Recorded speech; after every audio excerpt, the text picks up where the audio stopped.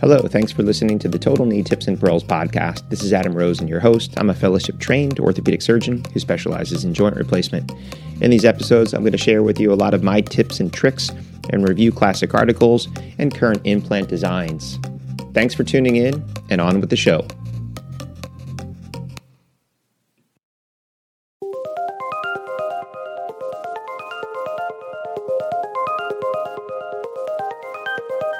Hello and welcome back. This is Adam Rosen, and you're listening to the Total Knee Tips and Pearls podcast. Well, today's episode, I actually want to talk to you sort of on two similar but separate sort of topic streams. One is about choosing a fellowship, and two is a little bit about the fellowship that I'm involved in because as it looks like a lot of residencies have gone this year, fellowship interviews are going to be virtual. So we're going to be doing things very, very differently. And in the beginning, we have a lot of stuff, but, there's a lot of things that I commonly either tell candidates or candidates ask me. So I'm going to try to summarize that because although some of it may be specific to the fellowship that I'm involved with, I'm sure a lot of things are similar to other fellowships, or at least it may generate some questions in your head. So, when I was finishing training, I was actually on the fence of looking at a trauma fellowship or a total joint fellowship. And luckily, I had a great mentor at the time. And although I just loved the aspect of both surgeries, he really kind of said, listen, you can do both, and you can do both well now and when you're young. But, in 10 or 15, 20 years, do you really want to be, up at 2 a.m. putting together an open fib fracture of pelvis, or would you rather be doing your elective cases in normal waking hours on a scheduled basis? And I thought, yeah. And he said, and the great thing about it is if you do total joints, you can always do periprosthetic fractures. The cold trauma is always a nice sort of lifestyle. And I was heading that direction, because I really loved total joints, especially total knees. But that was really the nail in the coffin for me of going, yeah, you know what? I don't think I want to do a trauma fellowship. And not that there's anything wrong with it, but I think you just got to find a fellowship that really kind of bodes to what you want to do. So for me, and some of this is going to be geared more towards, a total joints fellowship. But I think when you're looking for a fellowship, obviously location is a thought, but a lot of times you're going to go where the best training is and where you get accepted. When you get a job, location is going to be a little bit more of an important factor. But, with fellowship, location is nice. So you kind of look to see where you're going to go and where you're going to be happy. But most importantly, what your significant other, if you have one, is going to do when you're working. Because if you take them somewhere where they're miserable, it can be a miserable experience for both of you. So you want to make sure that either the location's nice, but that you have help or assistance. But I think a lot of significant others, when it comes to medicines, they're strong individuals. And the nice thing is that they can do just about anything for a year. But it definitely is something to consider. The next thing is, what you're looking for. So for me, when I was in training on the East Coast, there were some institutions I was thinking about doing fellowships. And when it came to implants, and that's the question we commonly get asked a lot is, what implants, do you use that, I could have trained somewhere where everybody does the same surgery, the same way, with the same instruments and the same steps and the same implants. And I think that's very good if you're going to get really, really good at one way with one implant system. However, that wasn't what I personally was looking for. So I really like the institutions where you work with different people that all do things slightly differently, that may use different retractors and have different approaches, and use different implant systems. Because at the end of the day, if you train, at Hospital X, and they use implant A, and then you get a job at Hospital B, and they use a totally different implant system. Now you start in practice relearning all the nuances of a system. So that's why I think it's really great to have a fellowship where you're exposed to multiple different implant systems. Because at the end of the day, you're going to do revisions. And if you're doing revisions, you need to really have a good understanding of all the systems. You shouldn't be figuring out a system for the first time at a complicated procedure like a revision. So that is something that I look for, and I believe is an important thing, is a place that uses different implant systems. The other thing I think is important is the different approaches and different instruments. Because even if somebody does, the same approach as far as anatomic location, but they use different retractors, that's helpful. And, a lot of people want to use different approaches, especially when it comes to the hip. And this way, you get to do multiple approaches well. So you get to not only choose what you think is best for you, but it also becomes another kind of tool in your bag that when you go to interview, a particular place may want to make sure that you know how to use a particular approach because maybe their guys don't. The anterior is the one that comes to mind for everyone. You train with posterior, you do posterior, you're joining a group. They want a young guy that's going to do anterior. So you definitely want to learn a place or go to a place where they're doing, multiple sort of approaches. But I think the important part of that is at the end of the day, you're going to take all the people that you worked with in residency and all the people that you worked with in fellowship. And most of the times, you're not going to do it the way that one doc does it. You're basically going to be this sort of culmination of this approach and that retractor and this leg position because you like different things from different people. And that's what's great about training with different individuals because you can learn all of those different ways and assimilate it and make it your own. Because even if you do it your way, but you then run into trouble, you got 10 other ways that you've also done it. It may not be the way that you do it all the time, but it can get you out of trouble in a particular case based on the anatomy or the patient or the exposure or the problem. So that becomes really, really important. The next thing, when I was looking, to fellowship for me, it wasn't as important, but, research. For some people, research is very important. So you may want to look, does this place do a lot of research? Do they do a little bit of research? They may do a ton of research and you don't want to do that many, research projects. So that may not be the fit for you. So you want to take a look there and see, okay, like how much research do they do and what do I want to do? And then that helps sort of solidify where you're going to rank, those places. The other important thing too is trying to figure out, what the call is like. Are you just taking call for your subspecialty of the fellowship? Are you taking general call? And then also some people always ask, like, can you take more calls? Is there a way to subsidize your salary, if you take call at that hospital or for other places? So that may be another way. If you enjoy trauma, enjoy call, you may have a way to not only do more cases, but you may also have a way of making a couple extra bucks on the side. So that's something to consider, when you're looking at a particular fellowship and the institution that it's located within. And then the other important thing is, obviously we're all interested in surgery. You want to look at number of cases and surgeries and how much you get to operate. Is it a place where you rarely get to operate and you wind up holding hook for the year? Is it a place where you're going to hold hook for 6 months and watch, and then the last 6 months do all the surgeries? Is it a place where you're going to start operating, right away?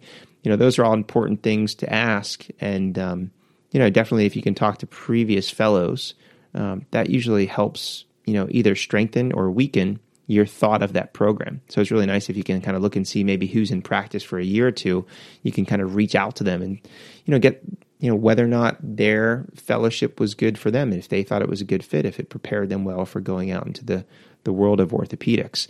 So those are going to be important things too.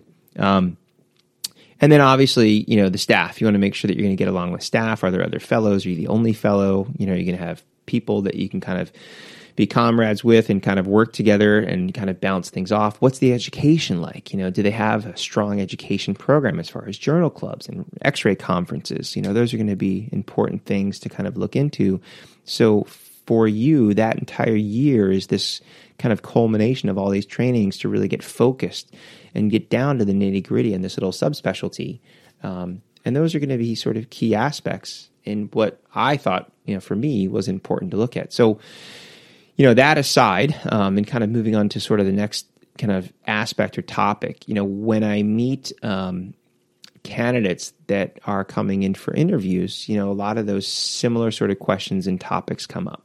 So I talk a little bit about our system, and with our system, currently we have 6 different providers, one of which is very involved with academics. There's really 5 active, surgeons. And that's kind of the nice thing is you get to work with 5 different surgeons, which I think is great because you learn 5 different ways of doing the same thing and you understand their philosophies and how they're all similar and how they're all different. So that I think is a positive, and obviously I'm biased because I work where I did my own fellowship. But I think that is important.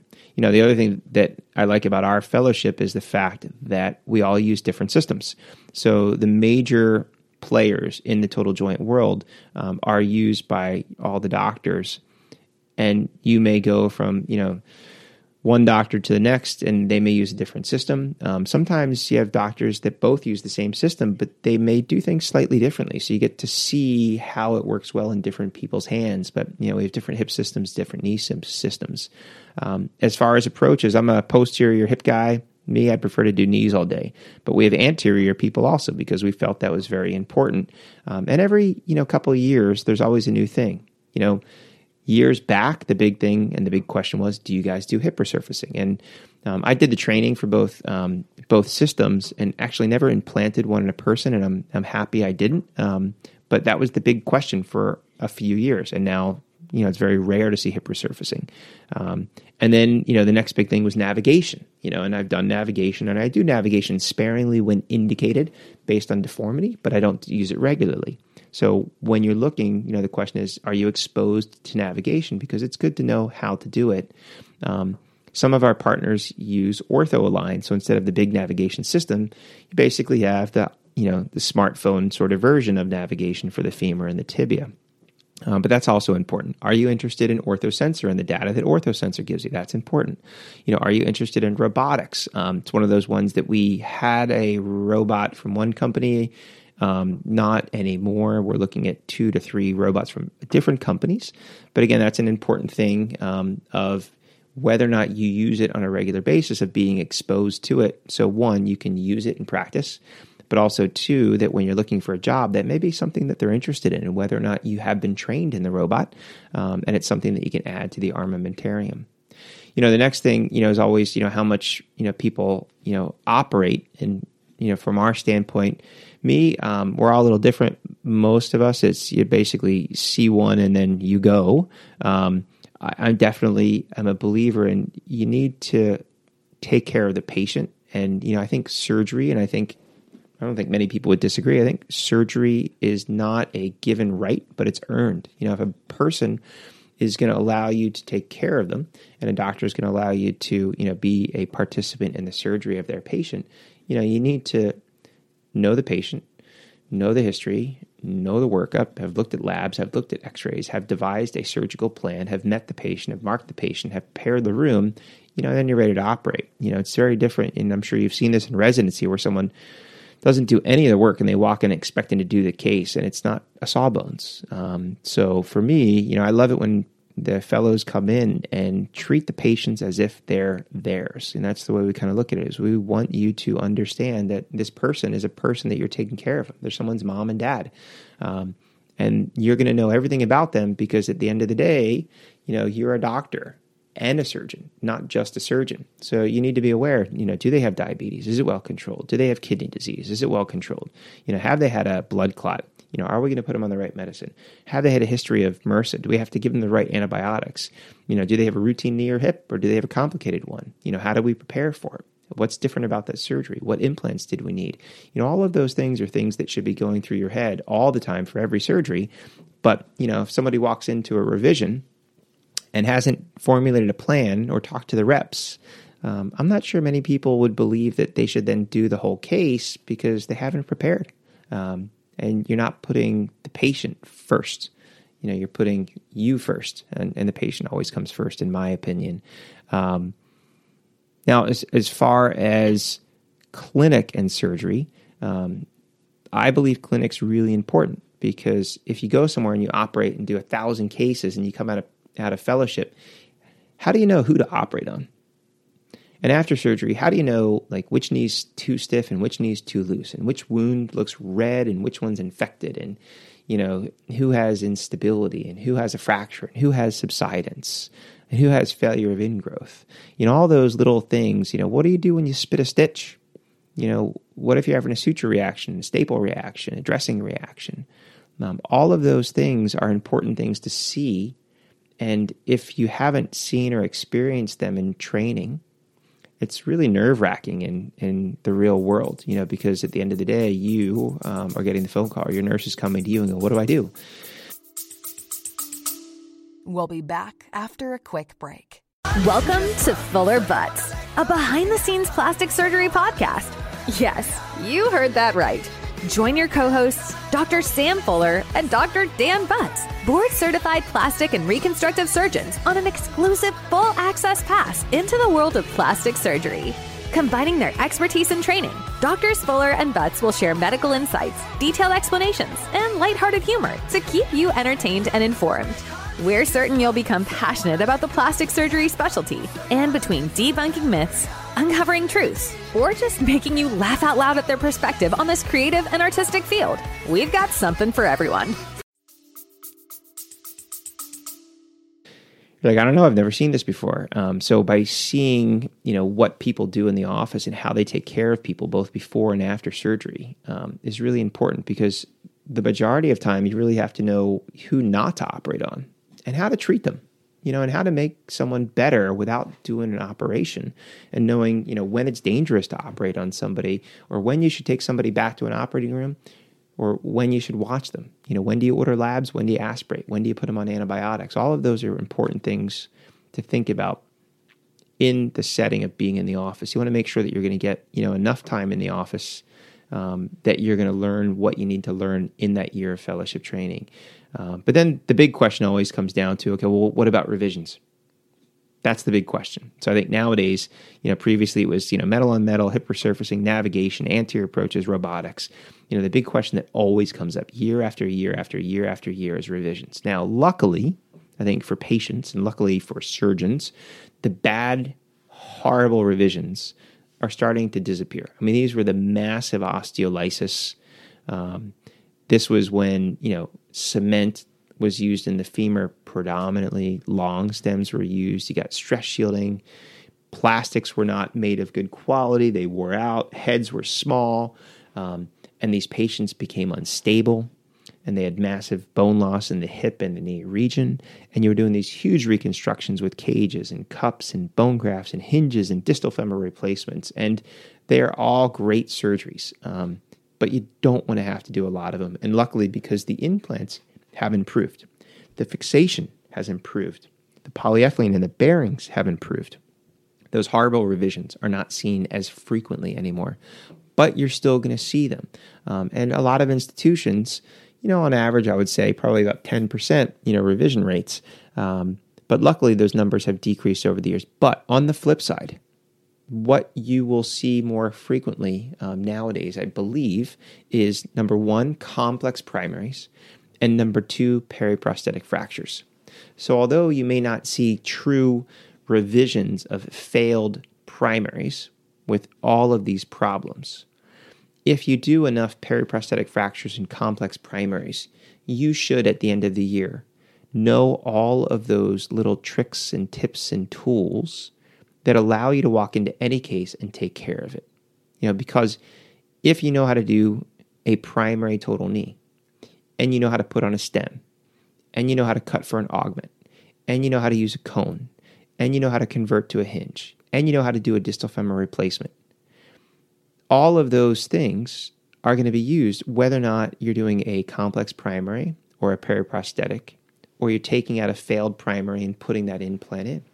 The hardest part is getting it out. So once you have taken a couple femoral components out, whether or not it's a primary femoral component or a stemmed femoral component or cemented or press fit, and the same thing on the tibia, and you've maybe managed an extensor mechanism problem, then whatever problem that you see or run into, whether or not it's a failed primary or a complex primary or a periprosthetic, all those tools that you've now learned, you can apply to that case. And the same holds true for the hip.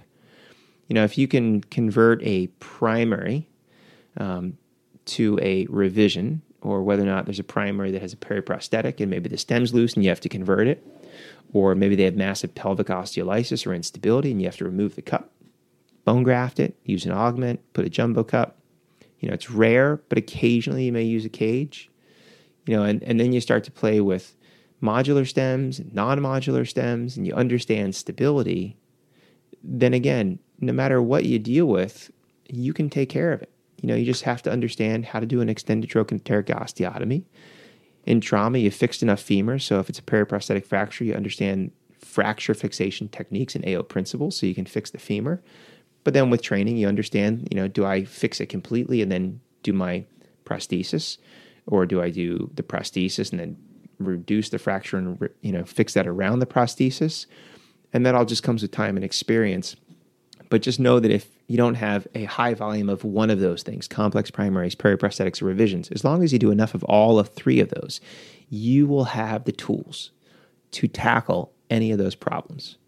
And it's also really important that I always kind of tell, people early on is that when you go into practice, you're probably not going to be that busy. You're not going to have a huge elective practice and a whole bunch of elective primary set up. So what I did is I reached out to all the docs in town in my first 2 years and said, hey, I'm here. I'm new. I finished fellowship. Send me anything you got. You got a periprosthetic fracture. You got instability. You have osteolysis. You have infections. I'll take it all. And my first couple of years, I did a ton of revisions. And what's nice is each of those fills up almost, like a half day in the operating room. And you get to meet a whole lot of patients.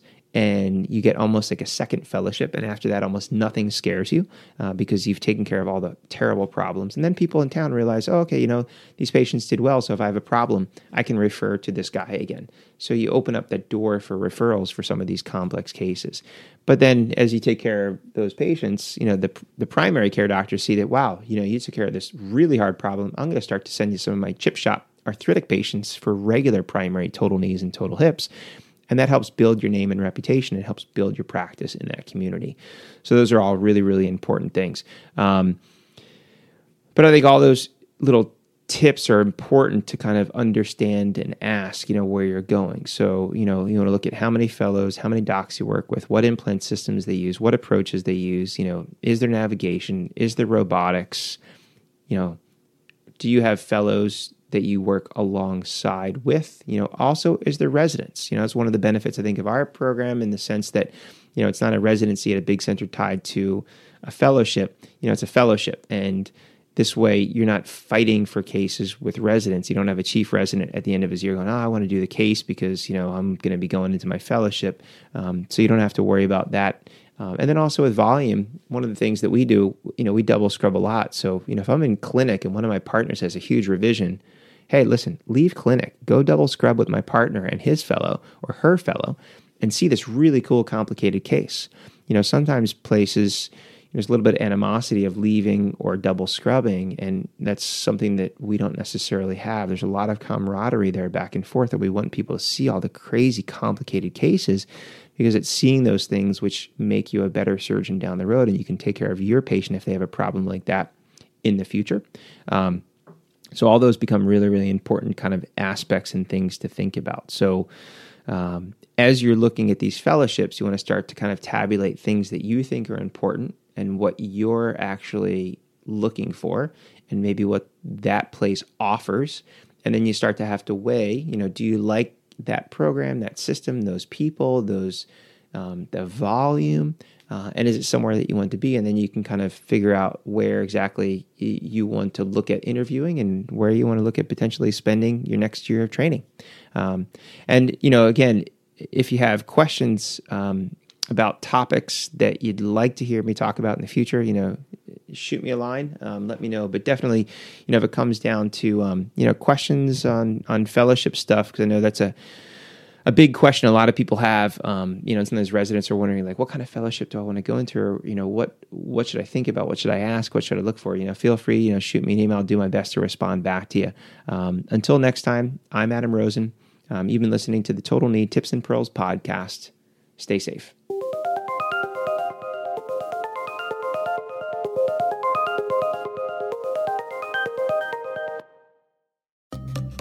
You've been listening to the Total Knee Tips and Pearls podcast. Make sure that you're subscribed so you'll be notified of future episodes. And please take the time to leave a review. It helps other people like you find the show. Until next time, stay safe.